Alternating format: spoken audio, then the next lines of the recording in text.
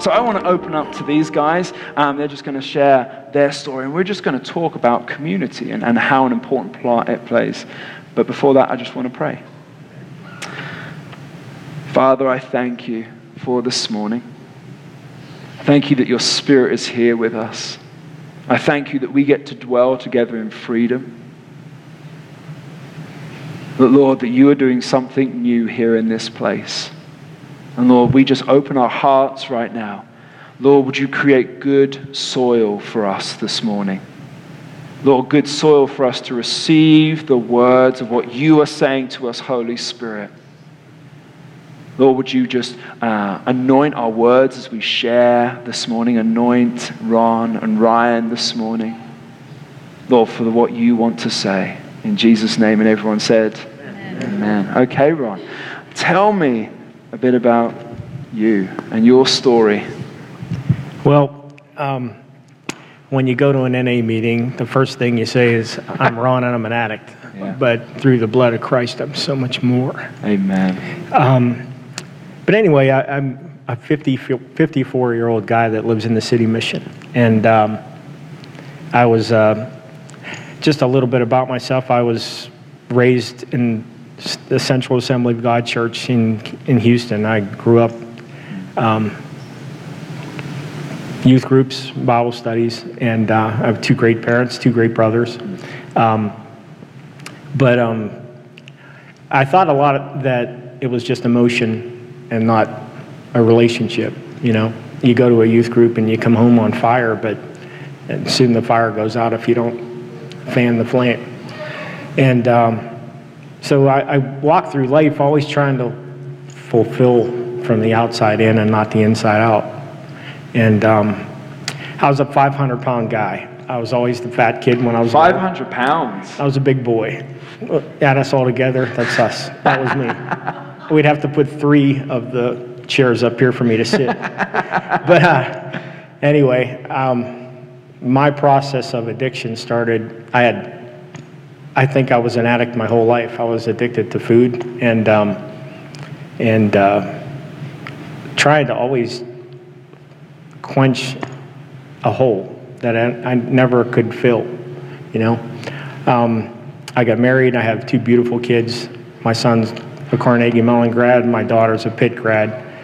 And unfortunately, I'm not married anymore. But that's a different story.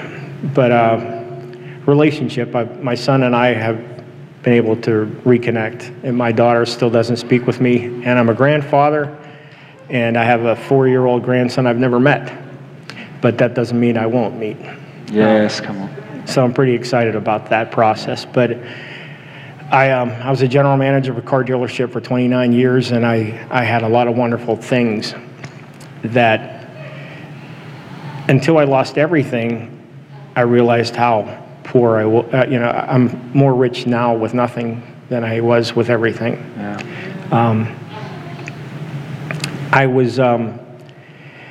had a beautiful home in North Strabane that I pass when we go to meetings, and I take a glance to the left and I say, it's just a house. Yeah. You know, it's not a home, it's empty.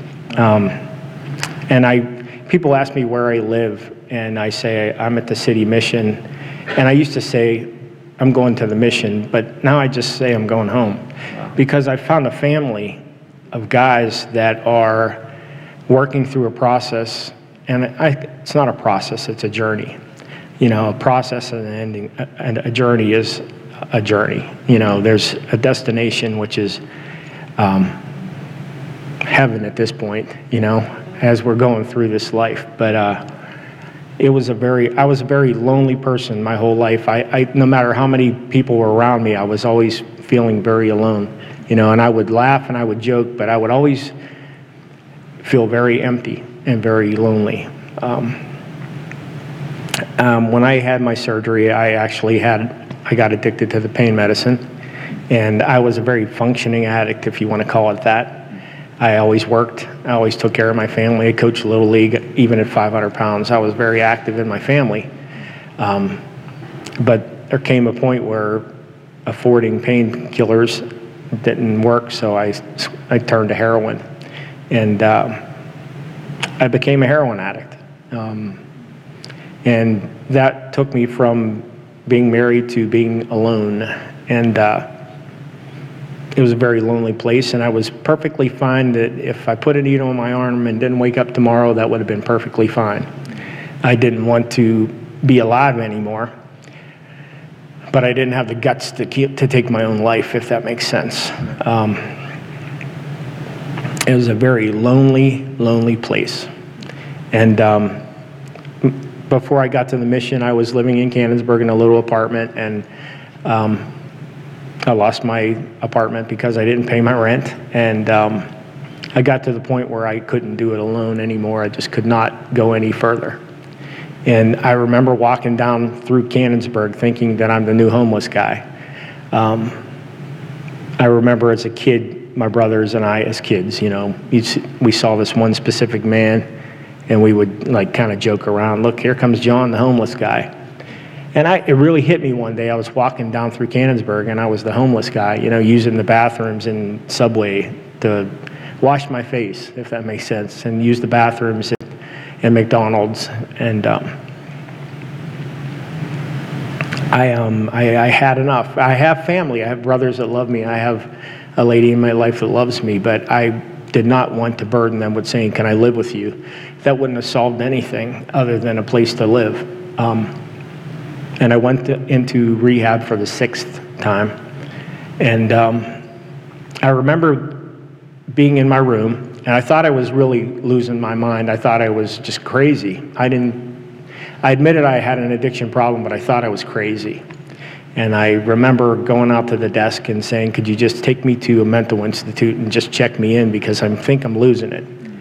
And this lady just looked at me and said, why don't you just go back to your room, kneel down, and pray, and just shut up. And I said, wow. I looked at her, I said, that's kind of rude. Yeah. But anyway, I said, all right. She said, if you still feel that way tomorrow morning, we'll take you. And I remember going back to my room and just shaking my head. I said, I tried that, but I never meant it, And I went back into my room, and it was real simple. I just said, God, I can't do this anymore. I can't carry the burden. I can't carry the guilt and the shame anymore. And could you just take it?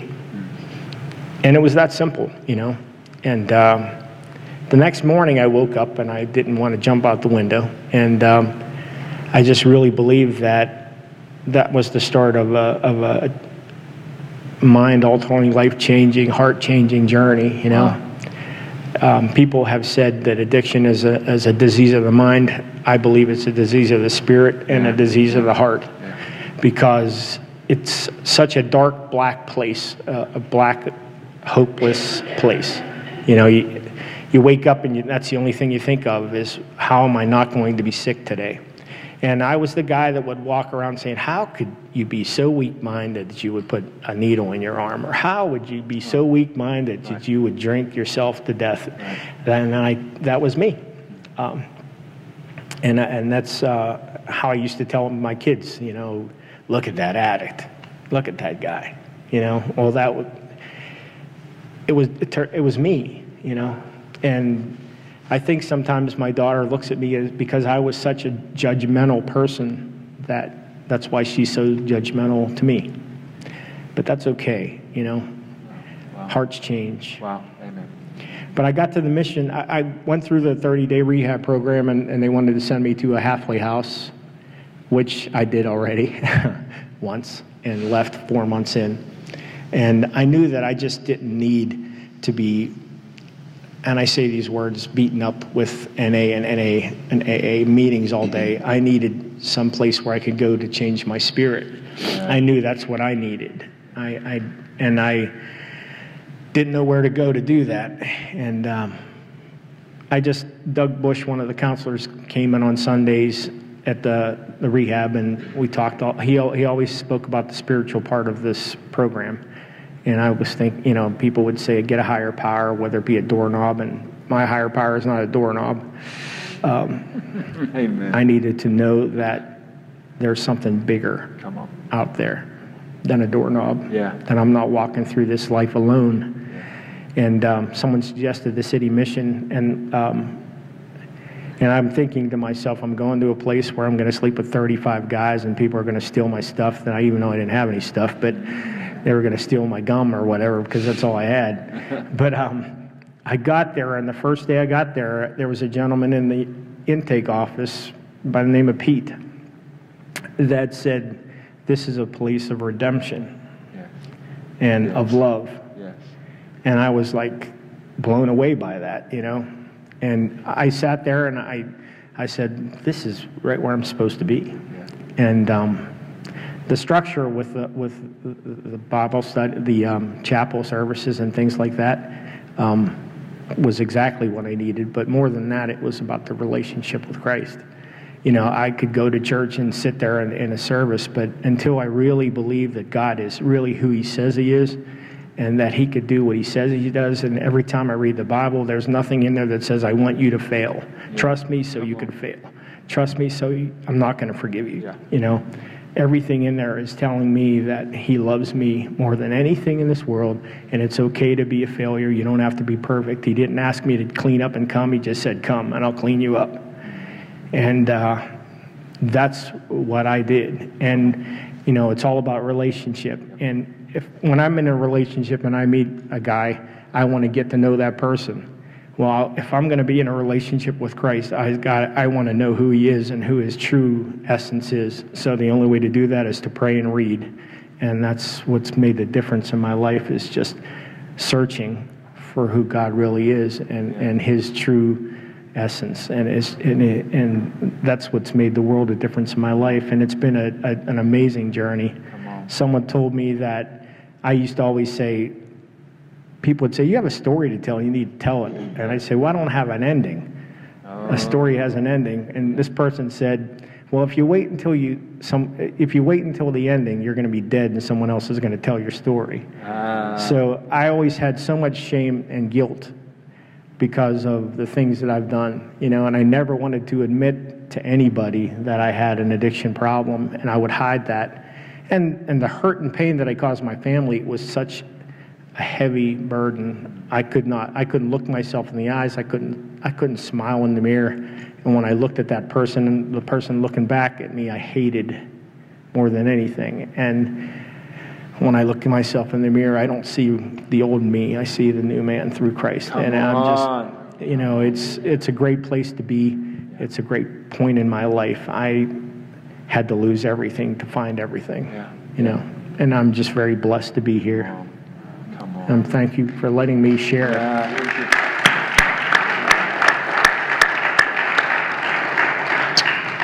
So we'll come back and visit some questions just in regards to that. But Ryan, can you tell us your story, please? Where are you from? What are you doing in Washington, PA? Hello, I'm Ryan. Yeah. I am originally from the state of California, to answer that question. Tara, you've got a friend. A long way from home. First of all, I'm really grateful to be here and have the opportunity to share today.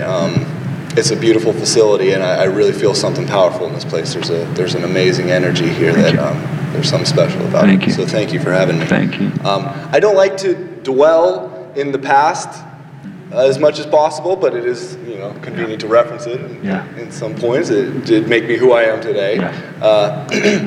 I was very blessed in my youth. I had a mother and father who loved me very much and were with me through all my formative years. We weren't wealthy, but we never hurt for anything. I never had any needs that were not fulfilled. When I was 6 months old, I was enrolled in a private Christian school where my mother also worked, and she and I both remained at the same school until I was 18 years old. Wow. So practically from my birth till I graduated high school, I was a part of the same Christian program. I was a staff kid, so everybody knew who I was. I was very Lift up high. Got it. Yeah. Sorry. Oh, there we are. You're an audio-visual guy. Come on. What? Oh, stabs. So I was definitely raised in a Christian environment. I use the term cautiously, but I was indoctrinated in the Christian ideology and theology, is the way I tend to phrase it. The reason I do so is because even though I was actively involved in church programs, I memorized Bible verses. Every morning in elementary school, we would do the Pledge of Allegiance to the American flag, then the Christian flag, and then the Bible. So there was a lot of protocol and practices that we did on a regular basis that didn't really connect with me. Yeah. There were moments where I felt something within, something emotional or spiritual during a service or whatnot, but there was no real understanding. There was nothing, there were no practical applications in my life, Wow. and there was nothing that I really identified with that I could call a belief of my own. So there came a point, probably somewhere in high school, where I began asking questions that there weren't sufficient answers to. I witnessed people in the community around me that would say one thing but not live that way, and that immediately turned me off to the institution of religion in general.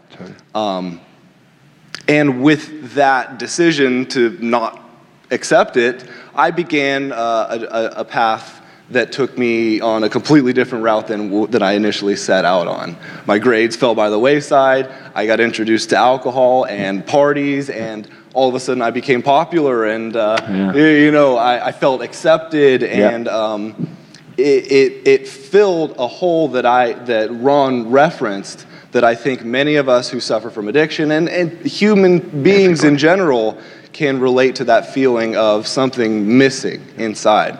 There was a point when I think I was in the 3rd grade that I remember waking up, I might have even been younger, but I woke up in my bed in the middle of the night crying, bawling in tears, and I called out for my mother, and she came into my bedroom and said, "What's wrong?" I told her, "I don't have any friends." Wow. And then she said, "What are you talking about?" And she continues to list off all the names of the friends that I have in school, everybody who knows me and cares about me. And I thought, well, yeah, that makes sense. I do have friends, but there was something that didn't quite feel right. Even though I had people around me, there was still some connection that I was missing. And that was something that stayed with me for a very long time. Yeah. I went to school, to college after high school for a couple of years, but again, I was not focused on that proper direction. I guess proper is not the right word, but I had other motives and ideas about what I wanted to do with my life, right? So even though I was blessed with a mind that could excel in academia, I wouldn't put in the time and effort to, make attendance requirements. And eventually I ended up dropping out of school. I also lost a relationship that I'd been in for 3 years as a result of my drinking, which had gotten progressively worse as my path went further. And then something that really shook me was when I was about 23 years old, my father passed in a car accident unexpectedly. One day he was there, the next day he wasn't.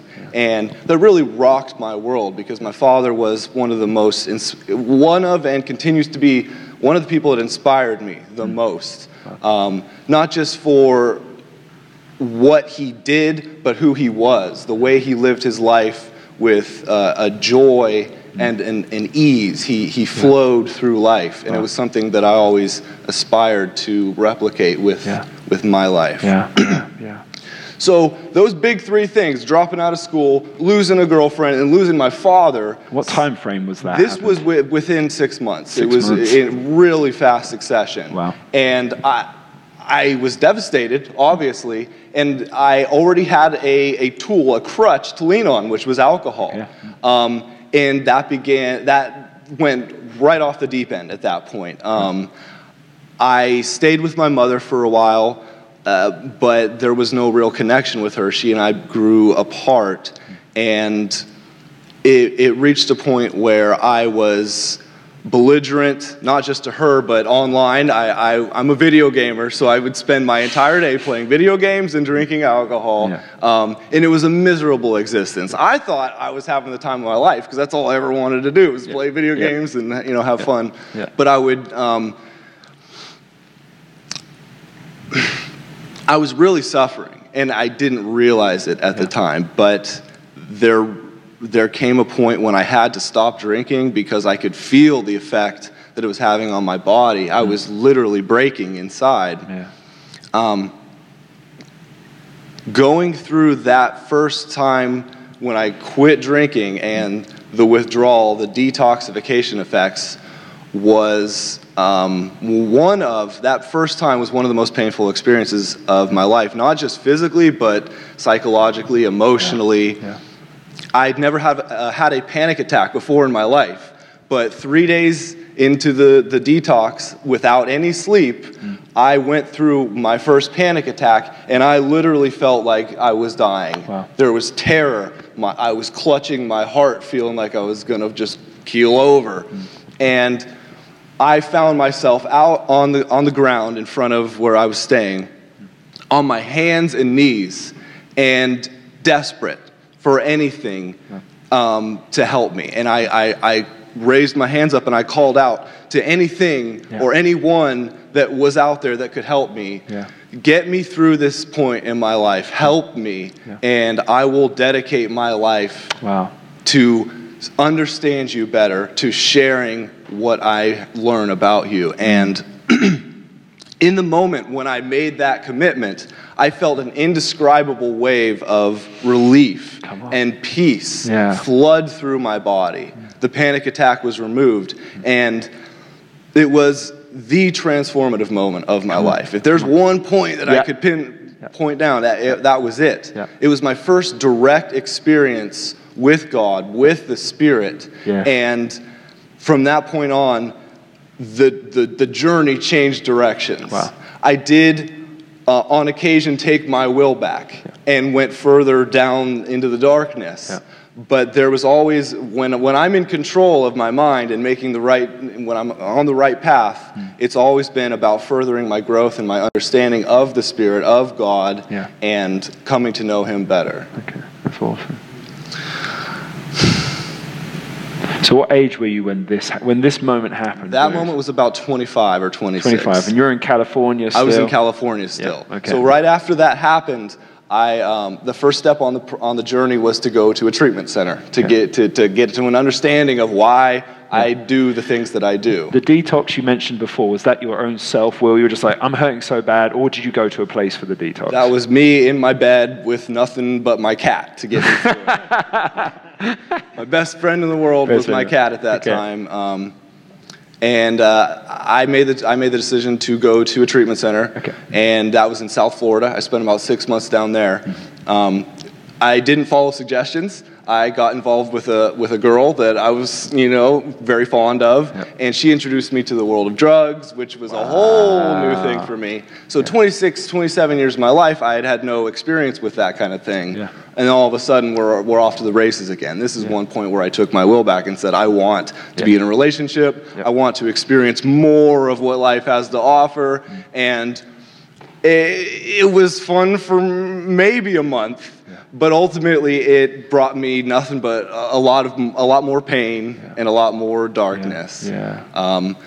She ended up going back into treatment, and I was left sleeping in the back of a car in South Florida in the middle of the summer with no cooling. It was absolutely miserable, sweating 24 hours a day, with nothing but a plastic bottle of vodka to get me through it. Because there's the answer. So when we talk about misery, there's all different levels of it, and that was a very physical, but there's emotional too. Just lost. I don't know the way to describe it, but lost. I called out to my mother, who got in touch with my grandmother. My father was originally from Houston, Pennsylvania. My grandmother still lives there today. She's 90 years old. She's still kicking, driving around, going to bridge games every two times a week. So she's inspiring to me, absolutely. She offered to let me come up and stay with her. I did about 6 months still drinking. I was not clean, but I got a job, got an apartment. Yeah. Made the decision to bring the girl up from Florida to come live with me in the apartment. Wow. Once again, taking my will back, not Yeah. following suggestions. This is the insanity that we talk about Yeah. when we're going through this process, where when you look back on it, it's like, what was I thinking? Right. Anyway, that's what I did, and needless to say, I lost my job, I lost my apartment, and ultimately lost her, and ended up, once again, all alone, living in a car, this time in Pittsburgh and the surrounding area. You know, another place, but same story. Yeah. So I ended up stuck in Charleroi, Monessen, with... somebody knows. What a good place, I guess. Right. That's... From anyone from there, we're sorry. This is where my my addiction path pretty much ended, where the run came to an end. I was living in an abandonminium. The condominium that was abandoned, you know, like a hotel, not hotel, but an apartment complex that had no power, no water, in the middle of winter. This was in January. Of this year. Of this year, of 18, that's correct. And I had to leave. If somebody found I was staying there and I had to leave, I had to spend one night on the street out there in the 3 feet of snow. It was in the middle of one of the biggest, storms we had this year. I'd never actually had to be homeless without a vehicle or some kind of shelter, security. And especially in those kinds of conditions, nothing but a backpack with an extra pair of sweatpants and a blanket that I brought from my grandma's house, carrying it around, walking the streets in the middle of the night. And I didn't know what to do. I had no idea what to do. I called my mother, and she was able to connect me with the Washington City Mission. But I didn't have a ride from Charleroi, Monessen. Uber doesn't come out that far. And I ended up going to the police station and sat there for about an hour. I talked to one of the officers initially, and he said, just hang out until you can find a ride. Well, I ended up sitting there for about an hour, hour and a half, until they offered to give me a ride up here to Washington City Mission, where they had a bed for me. Wow. So I got a first-class escort. There you go.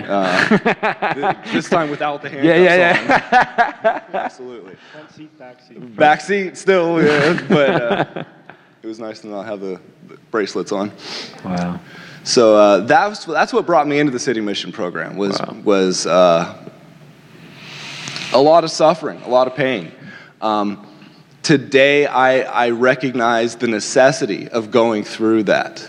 I'm grateful to call myself an addict and being in recovery, because had I not taken the path that I'd been on, I would not have come to the understanding that I have today. It really took losing everything, destroying my body, destroying my relationships. Everything was stripped from me. Yeah. And I came to that point and realized I still have myself. I am still me. Yeah. There's nothing truly lost. There's only the spirit within. And coming to that recognition of, I'm not my body. I'm not anything physical. I am something greater, I'm a part of something greater, enabled me to recognize that that's what we all share in common. Come on. And this is where the community aspect comes into play. Yeah. We in addiction come from all walks of life, from the highest points to the lowest points and everywhere in between. Yeah.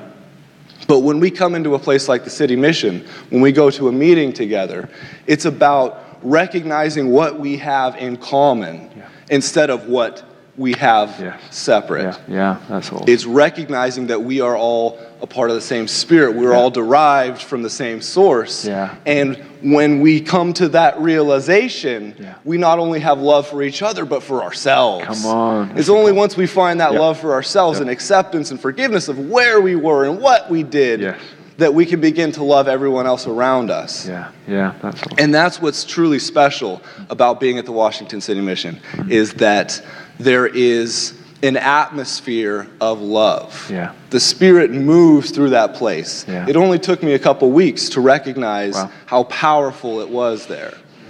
But I have been so blessed and filled with gratitude ever since I came to that recognition. There's something truly special that goes on there. When Ron talks about family, it could not be a truer statement. Some of the relationships we formed are closer than blood relatives. Come on. Because we come to a maturity, not physically or mentally, but spiritually. Yeah. We find who we are and what we're meant to do in this place. Yeah. And going through that together with our brothers just brings about a closeness that can't be compared Thank with. you so much. Hey, can we just give him a round of applause? Thank you, Father.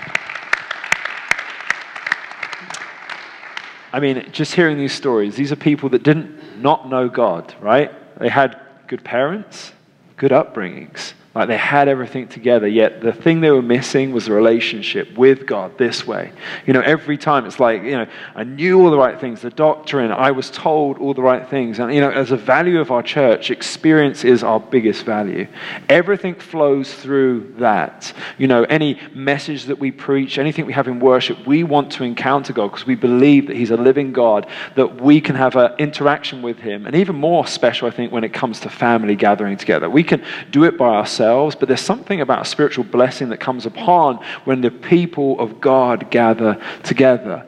We've all got addiction problems, whether it's your phone, whether it's food. It's just sometimes we think that the drug and alcohol, you know, that's the bad one. But actually, we've all got issues inside of us. Our vices are just different. And some manifest more than others. I'm interested even with Ron's story. I've noticed more and more with this issue that when we have food addictions, we do the food band idea, cut the food out, we don't solve the psychological issue, just moves on to something else. And so we've got to make sure that we are aware of that. But love it that when they found family together, and actually I want for you to share just a bit about that. What is it? Just some things about the community. So think about your past communities, because I know, Ron, we've even shared about that, what it was to be a drug addict community. They think they're in community, but really they're not. How does it differ, the communities that you were before to this community? And I know that Ryan's already touched on some things, but for you, what do you think about Washington, this place? Like I said, I grew up in a wonderful family, but Let's use that mic. Okay. Well, there we go. Here we we're go. back on. We're back on. Testing. Dr. Phil. Going through the addiction process, and I say that it's so much more than just a process, but people that you thought were friends and family were just around you because you had money or you had the drugs. Nobody cared about you at all. And when you didn't have drugs, they didn't care if you were on the planet. Yeah. So the process and the change is amazing to me. When I walked into the city mission, you have a whole walk of life there, just like Ryan talked about. There's guys that don't want to do anything. It's a place to sleep, and I'm leaving as soon as I find a place to go. And then there's people that were completely broken. That's like, I'm going to give this a chance. Let's see what we could do. Let's see where it takes me. And those folks with an open mind, it's an amazing place to be. I found people just like me. When I said, man, I could really, I'm having this desire to go find some heroin right now, and I looked at somebody and they look at me and go, yeah, I know what you're saying. Not somebody saying, are you crazy? Yeah. You know, it's to be able to share that where your mind goes sometimes when that loneliness creeps in, and to be able to talk to somebody that's walked through that with you.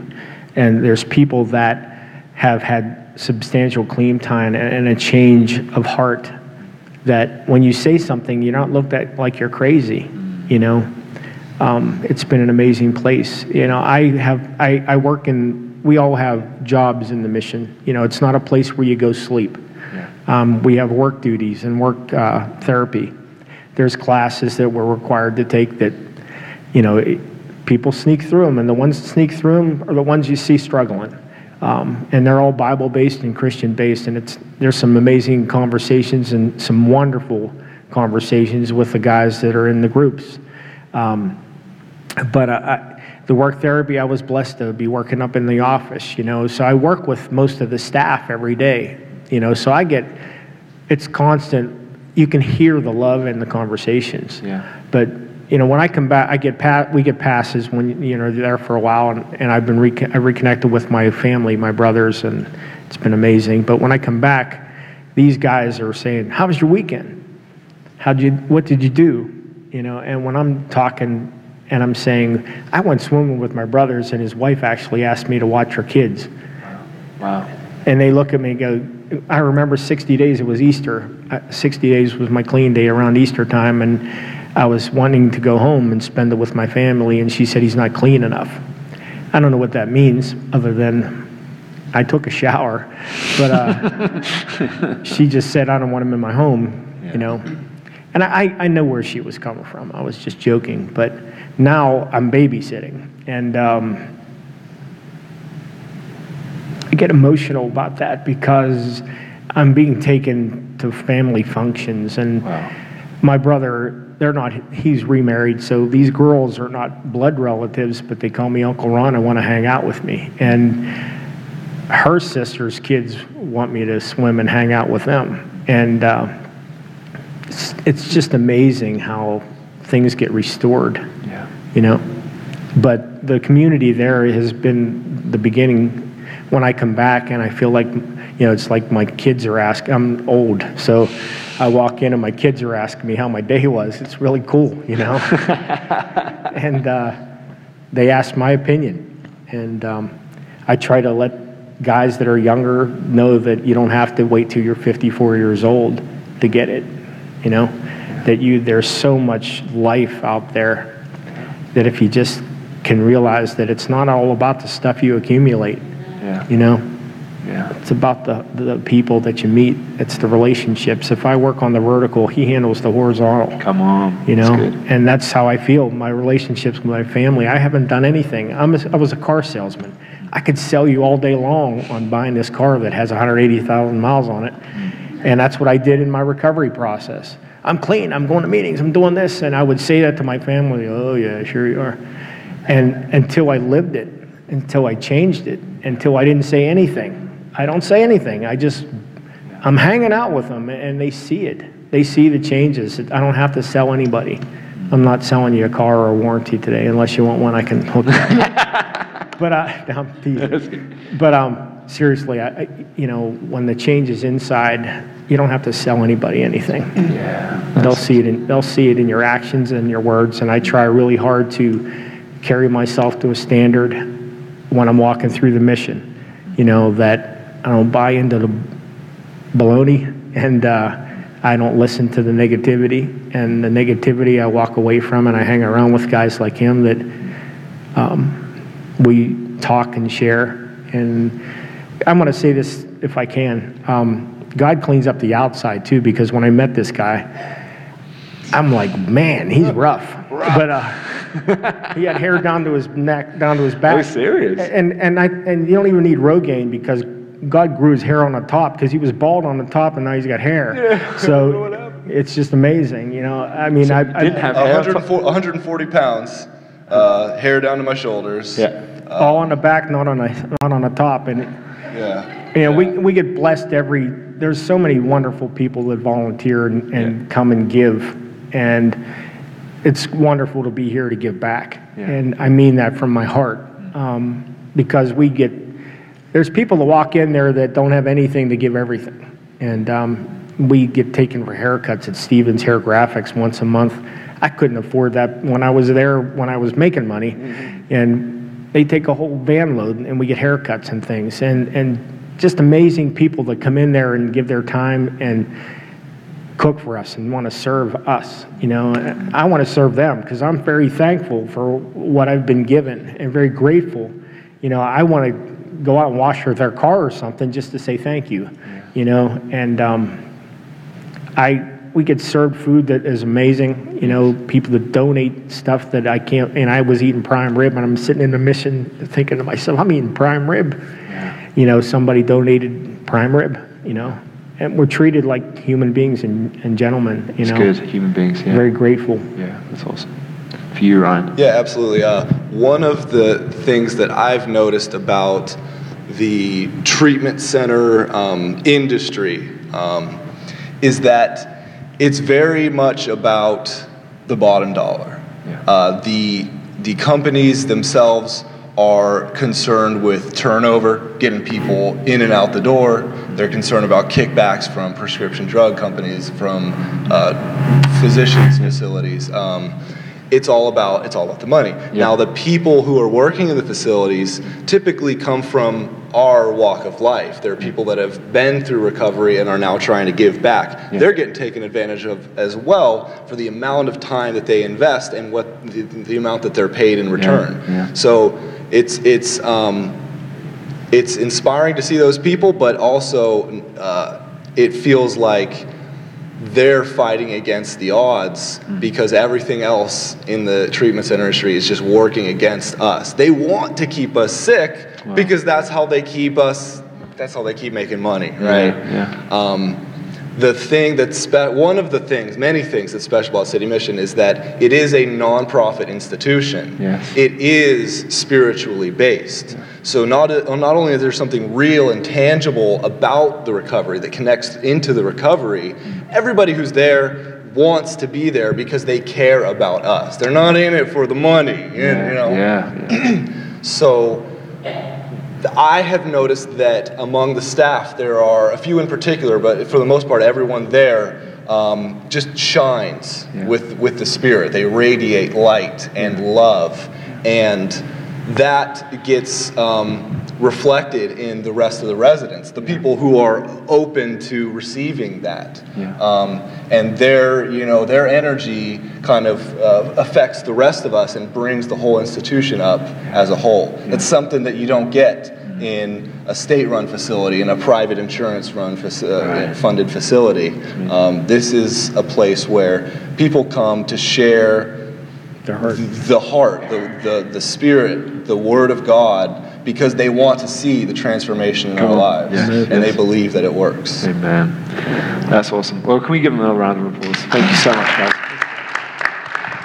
So we're going to transition just in a time of communion, because I love this passage in Luke 22, 14, 15.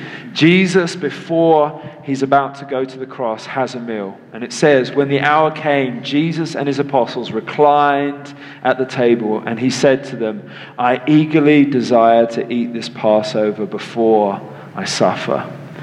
And what a powerful moment that is, that I don't know, we hear about it. There's a lot of us that are suffering. There's a lot of us that are broken. And how many of us want to come together in the suffering? And so I just think it's one of these most amazing moments that, it's remembrance of Jesus, but I believe there's something more powerful in the communion that comes together to remind us that even in Jesus' suffering, in our own suffering, we can come together for God to do something new in and through us.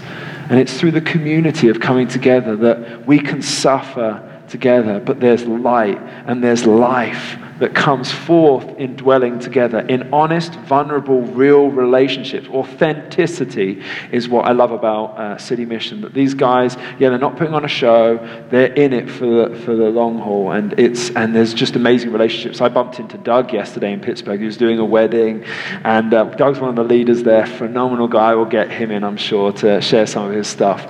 But this is what it's about, guys. Like, it's about realness. And it's about loving one another and allowing God to love us, be authentic. So I want to hand over to Pastor Craig as we just transition into communion together.